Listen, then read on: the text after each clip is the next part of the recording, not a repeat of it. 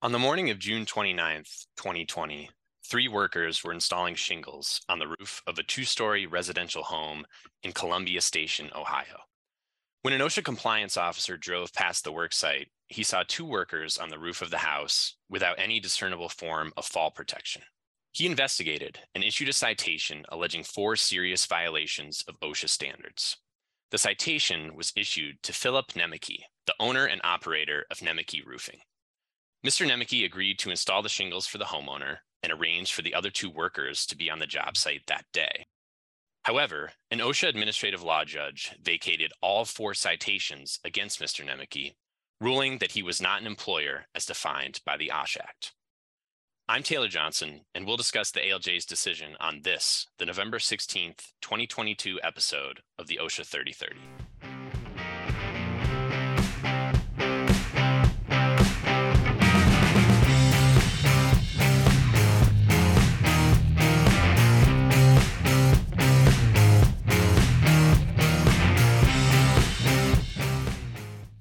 Welcome to the OSHA 3030. I'm Taylor Johnson. I'm an attorney at the law firm Keller & Heckman right here in Washington, D.C. And I'm fortunate to be joined today by my friend, colleague, and mentor here at Keller & Heckman's OSHA Law Practice Group, Manish Rath. Hey, Taylor, how are you? I'm good, doing good. How are you? Great. I'm glad to be participating in this program with you because it's a great topic. It goes to the fundamental question of who's an employer that would be subject to the Occupational Safety and Health Act. Right, exactly. And, I'm very anxious to get into it. So let's just go ahead and outline what we're going to talk about today. So first, we're going to cover the background regarding the incident, and then we'll get into what's going to be sort of an important, focus of the program here, a discussion of the definition of employer. Yeah, and Taylor, I think on that subject, we ought to first go into what the various arguments were from the parties, the respondent, Nemeke, and what OSHA's argument was in trying to press the citation, and how the ALJ looked at those arguments. Absolutely. And we'll unpack what's called the Darden test. So we'll provide some background on the case that led to that test and sort of how it's been applied by the ALJ in this case. And therefore, of course, we'll go into the ALJ's decision and find out how he ruled in this case. Right. It's a question of who's an employee and conversely, by implication, who's an independent contractor or a non-employee. Right. So we'll talk about that. And there's a quick update we want to give on that subject matter in the general field of workplace law. And then finally, as we always do, we're going to make sure our members of the OSHA 3030 community walk away with some practical takeaway items. We'll talk about what employers can do in light of this decision. Exactly. And remember, the 3030 is recorded so that we can rebroadcast it as a podcast and as a video housed on our website and YouTube. After we're done today, we'll turn off the recordings, go off the record, just for participants in our live webinar today. That's right. That's for the live audience only today on November 16th, 2022. And Taylor, you mentioned that we've stored them all on our website. That's khlaw.com. And that goes back 8 years, some rich content, over 110 episodes with some extremely relevant, even to this day. All the topics are very relevant, very educational subject matter in the field of OSHA law. I encourage people to check them out. But you also mentioned that we record this and republish it as a podcast. So I ask everyone to consider subscribing to it as a podcast so it just gets dropped into their phone when a new episode comes down, and you can listen to it on your way in and out of work and while you're moving about. The version that's on the website is the slides, the video, and the content, the audio content as well. And when you get an invitation to an OSHA 3030, I know I've asked this every month, I'll continue to, make sure you forward it on to three other people that are either professionals in safety and health or in-house counsel at your organization or other organizations. Anyone who's responsible in any part for corporate safety and health should know about this program and have an opportunity to maybe check it out. So with that said, Taylor, why don't we start with what happened at this site that formed the basis of a citation? Right. So we started in the summer of 2020. Compliance Safety and Health Officer in Columbia Station, Ohio, was investigating a work site where Mr. Nemeke was working on a roof. It's interesting because he's driving by the Compliance Safety and Health Officer. The Compliance Safety and Health Officer is driving by and sees in open plain view the construction going on the roof of a residential home. And he has in his passenger seat a trainee who bears witness to all of these facts. And I think that's a critical point. What he sees, Taylor, is that there they're working up on the roof, and he can't identify any visible means of fall protection: harnesses, ropes, lines. Yeah, that's exactly right. And there's a few interesting facts that occur here in this case that we wanted to just provide real quick. And so one of the first is that Mr. Nemeke, there ends up being a citation issued. And first, he claims that he had a constitutionally protected right to privacy, which would have prevented OSHA from entering the worksite. We're not going to go into that too much here, Manish, I don't think, but we did just wanted to touch on that real quick. Well, yeah, it is an interesting story that sets the tone, if nothing else, Taylor, for the whole case, because the inspector Right. drives up the drive, gets out, introduces himself, identifies himself as a compliance officer with the Occupational Safety and Health Administration, and this Mr. Nemeke starts yelling and screaming at him. It's expletive laced as a tirade, and basically chases him off the property. The compliance officer and the trainee immediately get in their car and drive away in order to avoid a conflict. But what he's yelling, in addition to expletives, is that he has a constitutional right to privacy, and that without a search warrant, the compliance officer has no right to be there. I think that's interesting, Taylor, because while there's a colorable argument that a governmental investigation may require, absent probable cause, a search warrant, in the event of probable cause, the search warrant is really a proxy for probable cause, and it's a showing of probable cause. Nevertheless, it may not be Mr. Nemeke's right to assert. It may be the homeowner's rights to assert. And so I think that the compliance officer left mainly, according to his own testimony, to extricate himself from what could have been an escalating confrontation. Right, exactly. Certainly more colorful facts than we typically see in the build-up to an OSHA citation being issued. But when all is said and done after the investigation, there was a citation issued. The compliance officer claimed 4 serious violations of OSHA standards. Those were regarding protective helmets, eye protection, fall protection, and portable ladders for the 4. Yeah, and Taylor, with fall protection, just to point out that they were observed on the roof they were doing a roofing project, and they're observed on the roof, and it's a 2-story building at the front of the house. Right. So total penalties over $12,000, not a big deal, but the cost of the job, Mr. Nemeke later testified, was a $2,000 job. So in scale to the revenue generated by the project, it certainly was a large sum as a citation penalty, proposed penalty amount. And that point can be argued both ways. It could easily be argued that if indeed that's such a large penalty amount with respect to the size of the project revenue wise, then it would have paid to comply with fall protection standards rather than to take such high financial risks associated with the penalty amounts. I think that a lot of the large clients we work with, some Fortune 500 companies, Fortune 50, et cetera, that this would not be viewed as a large penalty amount, but Mr. Nemeke believed it was. Yeah, right. And so Mr. Nemeke, one of the reasons why he did think that it was such a large penalty is he's, the operator of a sole proprietorship called Nemeke's Roofing. Yeah, and he was asked by this homeowner to install shingles on the roof, and the homeowner, the evidence shows, came to Mr. Nemeke by way of a mutual acquaintance. And so Mr. Nemeke swings around to the lot, I guess it's like a lumberyard or a supply store, where the homeowner had already purchased the shingles, picks up the shingles and brings them to the job site.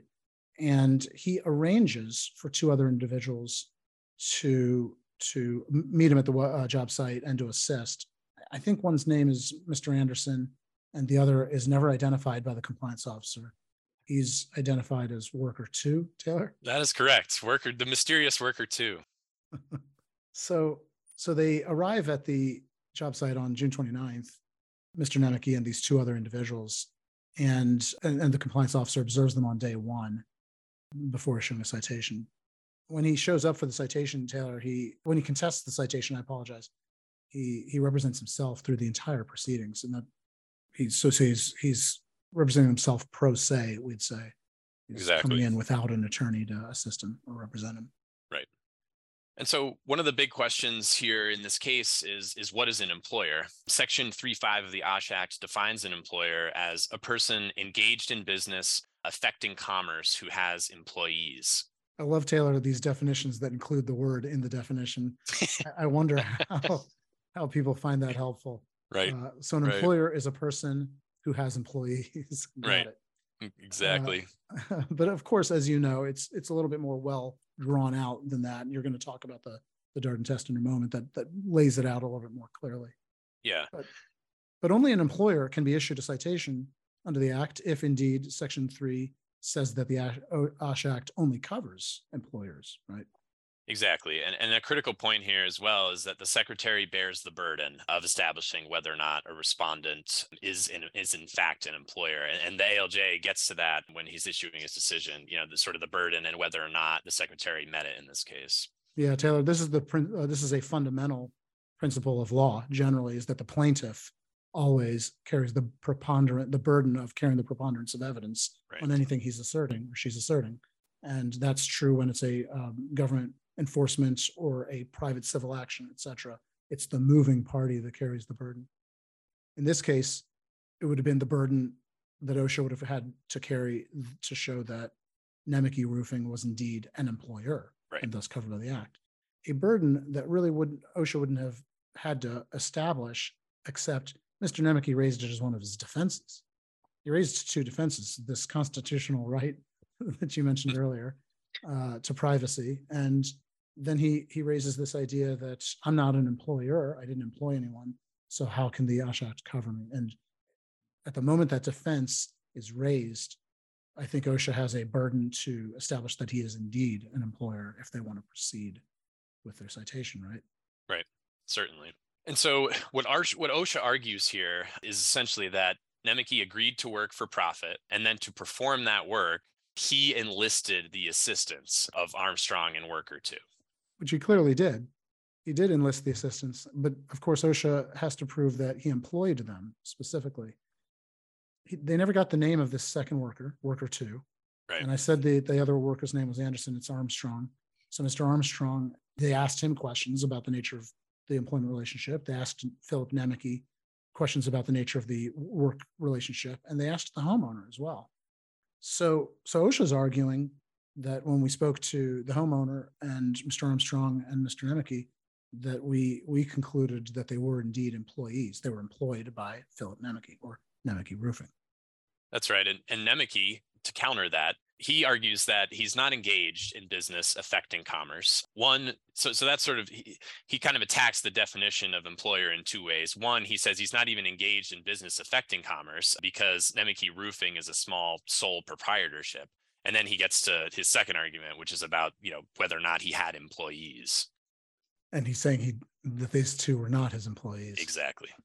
This question gets very interesting, of course, because the backstory everyone should know is that he testified, both when asked by the compliance officer and then at the hearing, he testified under oath that the homeowner was a cousin and he was doing the job not for compensation. Evidence came out that he was indeed paid $2,000 for the job. The homeowner first, when asked by the compliance officer, "Are you cousins?" lied for Mr. Nemeke, and then later told the truth and said, "No, we're not related in any way. We're just mutually acquainted. We've been friends for a long time." Even that wasn't true. They didn't know each other before the job. And then he later said, "No, I just said all of that because I wanted everything to go away smoothly. But indeed, I don't know him except for through this job." The other thing that Nemeke lied to both the compliance officer when asked, and then again on the stand, was the question of how he engaged Armstrong and Worker 2. And he said, "They just show up and help me. I don't pay them. They're not my workers. I don't give them any money. I've known Armstrong for a couple of dozen years. I've taught him everything he knows. So when I need help, he just comes over and helps." Even if that were credible. And that's a big if, of course, that somebody's spending 2 full days randomly here and there helping out for free. But even if that were credible, it doesn't really credibly explain the relationship between Nemeke and Worker 2, who he didn't allege he'd known for 20 years or more and had owed him any kind of favor or had any indebtedness. He can only say that about Armstrong, and even that as a basis for getting 2 days of free work strains credulity. But that is his testimony, and that was what he said when interrogated by the compliance officer during the investigation stage as well. That's right, Manish. And so we'll get to the Darden test now. I think it's important to cover this. So the Darden test comes from a 1992 Supreme Court case, and the judicial precedent established by Darden incorporates traditional agency law criteria for identifying employer-employee relationships. So specifically, Darden establishes 11 specific factors that courts use when evaluating an individual worker's status. Manish, you're actually very familiar with these factors since you were one of the attorneys who was involved in the landmark decision which applied Darden in the 10th Circuit. That's right. And so there's a number of different permutations of this. There's the question of whether somebody's an employee or an independent contractor. Arguably, some could argue that two different entities are co-employers. And fundamentally, some of the same factors feature in both of these kinds of tests, such as whether or not the person being engaged had was performing the same kind of work as that work that was essential to the job function of the engaging enterprise. Here, at least Mr. Armstrong was also up on the roof performing roofing work. It's not as clear with worker two whether he was doing roofing work or work that was essential to the business model, because there was some testimony that he was walking around the grounds underneath, just picking up debris. And when he was on the roof, maybe he was just bringing materials up, that kind of thing. But with respect to Armstrong, clearly he was observed to be doing that work, which is the business model of Nemeke Roofing, right? So that's one of those factors. There's others, though, Taylor, that I think are at least as important. Yeah, that's right. So the discretion over when and how to work, the method of payment, the provision of employee benefits, tax status. These are all factors that the court will go through. In fact, we see the ALJ kind of go through one by one these factors when he makes his decision in the case. Yeah, there's some financial factors like the method by which workers paid, the provision of employee benefits, right, and how the employee has been treated for tax purposes, withholding, right, for employment taxes, are evidence of how the parties believed that they were related, whether they're related in an employment relationship or an independent contractor relationship, supplying the tools of the trade, as you point out. But I think of all of the ones you just described, Taylor, the most telling is this idea that the engaging party can direct how the work is performed on a minute-to-minute basis. Yeah. That would look more like an employee, whereas what you'd see with an independent contractor typically is more like, here's the end product. How you get there, how you perform the work to get there, that's at your discretion. And the other is this long-term exclusive nature of a relationship. Employees tend to work only for an employer if they're full-time employees, and they tend to do so for long periods of time. Whereas an independent contractor may be hired for a project or for a discrete period of time. You would not likely see, if you see a long-term engagement of an independent contractor, that is evidence that sort of erodes away at the assertion of independent contractor relationship and looks more similar to an employee. None of these, Taylor, however, as you know, are singly dispositive on the question, and courts look at all of them in a sort of amalgam and look at the full weighing and balancing of all of the factors to try and get a depiction of the true nature of the relationship that they're looking at. Right. So the administrative law judge applies the Darden test and issues the decision, Taylor? That's right, he does. And first, he dismisses this idea that Nemeke wasn't engaged in business affecting commerce. He says that Nemeke was, in fact, engaged in business, despite the fact that he was a sole proprietorship. Yeah, it's interesting. The Commerce Clause of the Constitution is actually a constitutional provision that is employed to promulgate statutes. Congress uses it to justify why it has the authority to promulgate statutes. And that is true for the Occupational Safety and Health Act. So engaged in commerce is a critical question, but it's read so broadly that almost every business of any kind, large or small, local or interstate, is viewed as having some impact on interstate commerce. Right. And that's what this judge said. And I think consistent with the existing jurisprudence, it's very difficult for me to imagine any business anymore, given all of the case law, that isn't a business affecting interstate commerce. Yeah, completely agree. So he dispensed with that argument or defense pretty handily, I'd say. Yeah, agreed. And then so it becomes the question of whether or not Nemeke is an employer, if he has employees. And Manish, like you just pointed out, I think the ALJ lands on sort of the key factor here that, to be an employer, one must have control over the workers themselves, not just the results, the end product of their work. Yeah, and reminding our members of our 30/30 community what you said earlier, the burden on that point belongs to OSHA. Exactly. And so you literally, it was very interesting to see that the ALJ in this case went through all the factors, all the Darden factors. You can imagine kind of weighing them, on each side just to see where this came down. And so in terms of classifying the two workers as employees, the two factors he found that went in that direction were, one, that the work that was performed was part of Nemke's regular business. He is a roofing contractor, and that's the work that was being done. And then two, that it did seem there was evidence to suggest that he controlled the start and end times of when Armstrong and worker two arrived on the work site and when they ended their day. But really, we talk about the burden that OSHA needs to prove here. These were really the only two factors that the ALJ found that went towards them being more like employees. But certainly, Manish, a lot of evidence, kind of stacking up that they're more akin to independent contractors. Yeah, just a lack of evidence on the part of OSHA and the solicitor for the Department of Labor to show who these workers were, how they got paid, Right. whether they had additional projects with Nemeke, what degree of control he had over how they performed their work. OSHA just didn't show up with evidence that allowed the administrative law judge to side with them on the question of an employment relationship.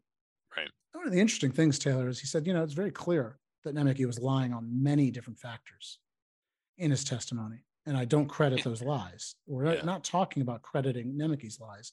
We're saying that notwithstanding the absence of truth on Nemeke's part, there is still an absence of evidence on OSHA's part, and that was their burden.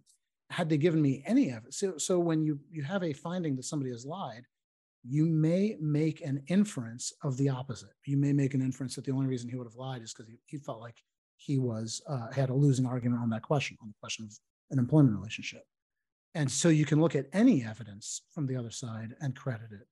But he said on these questions, he didn't see any evidence from OSHA at all. And so the lack of evidence by OSHA was insufficient to surmount or create an inference against Nemeke on the basis that it was known that he was lying on a number of matters. Right. Interesting sort of evaluation. I feel like the administrative law judge was probably in a bit of a dilemma, wanting to make the most punitive value out of having a party come in and lie straight out and get caught in it on a number of different factual assertions. Yep. So one of the other things we wanted to cover was this update on independent contractor classification under the Fair Labor Standards Act. OSHA came out with a notice of proposed rulemaking just last month, and this proposed rule would change the factors that determine independent contractor status. There was I believe, on a 2021 rule that was, I guess, slated to only be in effect for a short period of time now. This proposed rule would rescind that.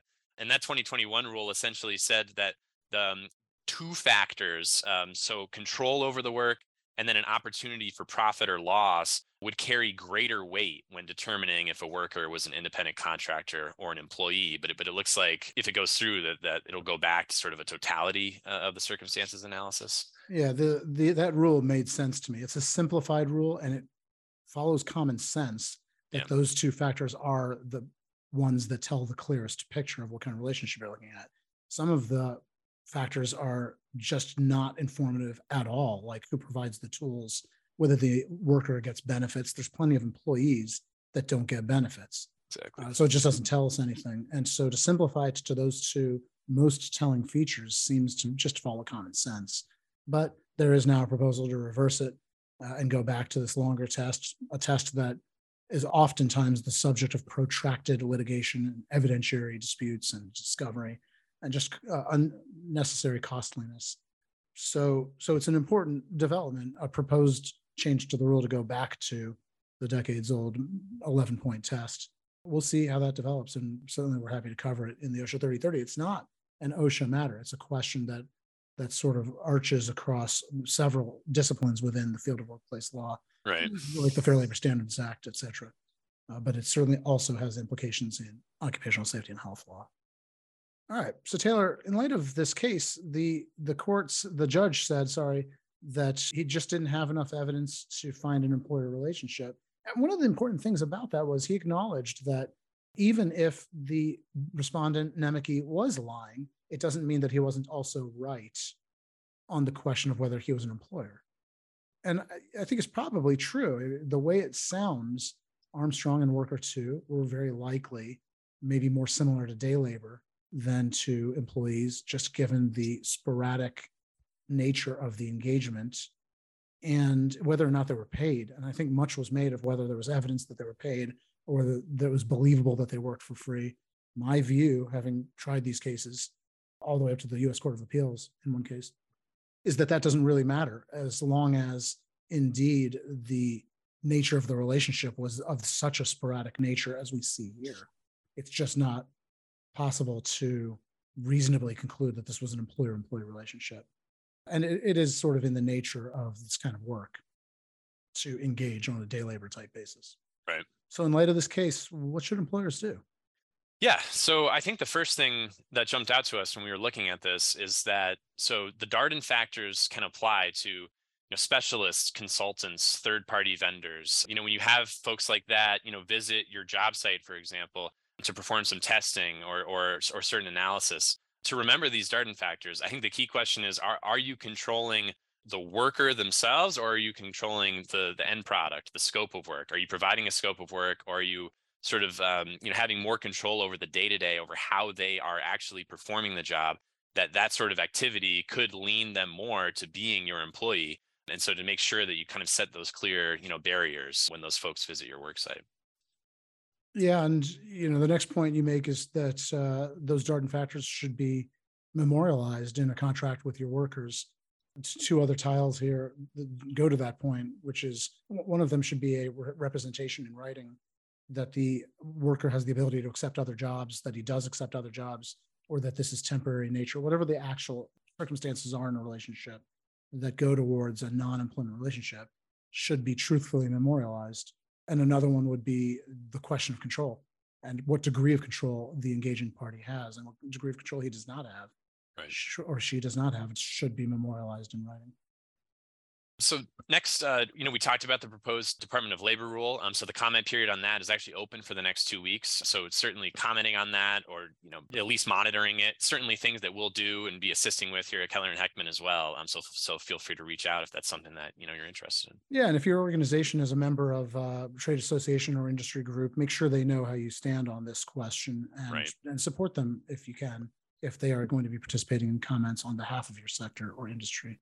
The other thing I'd say, Taylor, Nemeke lied throughout his investigation and again under oath at trial. The best takeaway advice I can give to any employer when confronted with an OSHA investigation is to tell the truth. And the judge noted that although it appears as if Nemeke might have gotten away with the lies that he stated on the record, creating a difficult case for OSHA in which they actually failed to prosecute their citations, that is, the judge said, not so. It is potentially a crime to lie to an OSHA investigator during an investigation, and it is certainly sanctionable to lie under oath. And Nemeke's risks of facing sanctions, including incarceration and penalties for having allegedly done so, are not over yet. OSHA still has the prerogative to examine the record and make a determination as to whether or not there were, in fact, lies sufficient to qualify as violating the standard or to merit the sanctions like I described. Certainly there was a finding in the record that he had lied. And so that is a ill-advised strategy. It little avails an employer to tell a lie to get out of a small citation and then to be faced with much larger consequences associated with the lie itself. Which brings me to the last point, Taylor. Yeah, exactly. Considering talking about decisions that weren't quite all the way thought through, consider the risks of being represented pro se. Representing yourself, right? Exactly. Nemeke, guess we could say he got away with it in this case, but as you pointed out, Manish, OSHA really just did not mount enough evidence, didn't even find the identity of this employee number or worker number 2. And so if he was presented with more of a more evidence on the other side that he had to contest, it definitely could have turned out the other way. So certainly consider those risks. That's right. Nemike's decision to lie during the investigation and again under oath is nothing to sniff at or to be smirked upon. It is a opprobrious kind of conduct. Yeah. I have zero tolerance for. That, of course, is the kind of calculation that maybe somebody who intends to lie is going to make when deciding whether to engage counsel like me, who would have no tolerance for it. Right. But I will say that the other decisions that he made could be improved upon, or perhaps his direction could have been set to a better course with the aid of counsel, particularly one versed in specifically in occupational safety and health law. But sophisticated entities that have safety and health compliance challenges that they are committed to working through should be working with counsel and not doing this pro se. But that was a decision that Nemike made. And, I, as I said before, it's not clear to me from the judge's decision, particularly that last remark that he put in his opinion, that Mr. Nemike's woes are entirely behind him. With that said, Taylor, I think that's the last practical takeaway item. That's the OSHA 3030 for November 2022. As you mentioned before, the entire library of OSHA 3030 episodes going back 10 years is stored on khlaw.com/OSHA 3030. And I'd ask again, when you get the invitation for the next one, to forward it on to others, in-house counsel or safety and health professionals. We're available on YouTube and your favorite podcast app. Taylor, you and I are also both on LinkedIn. And so I encourage our listeners to link in with us so that we can stay in touch. Our next OSHA 3030, 1 p.m. Eastern Time, December 21, 2022, always on a Wednesday, always Eastern Time, 1 p.m. So please stay tuned for an announcement about the topic for next month. I think we're going to have a good one. We already have 2 or 3 ideas that we're working through. So stay tuned. And we have sister programs, the TSCA 3030, the REACH 3030. Both of those are scheduled for December 14th. If your organization is responsible for compliance under those statutes, then stay tuned for an email announcement on those, or go to our website to register to get on our lists. Taylor, we're going to stick around after we turn off the recordings for the off the record section, but I want to thank everyone who's attended this month's OSHA 3030 for participating and for being a part of the OSHA 3030 community. Your role in the 3030 community, just by participating and by forwarding on the invitation to others, is vital to the future and the success of the program. So please continue to help support the program just by tuning in. Taylor, thank you very much for participating in the OSHA 3030. I enjoyed working with you on this one, and I look forward to seeing everyone again next month. And until then, stay safe.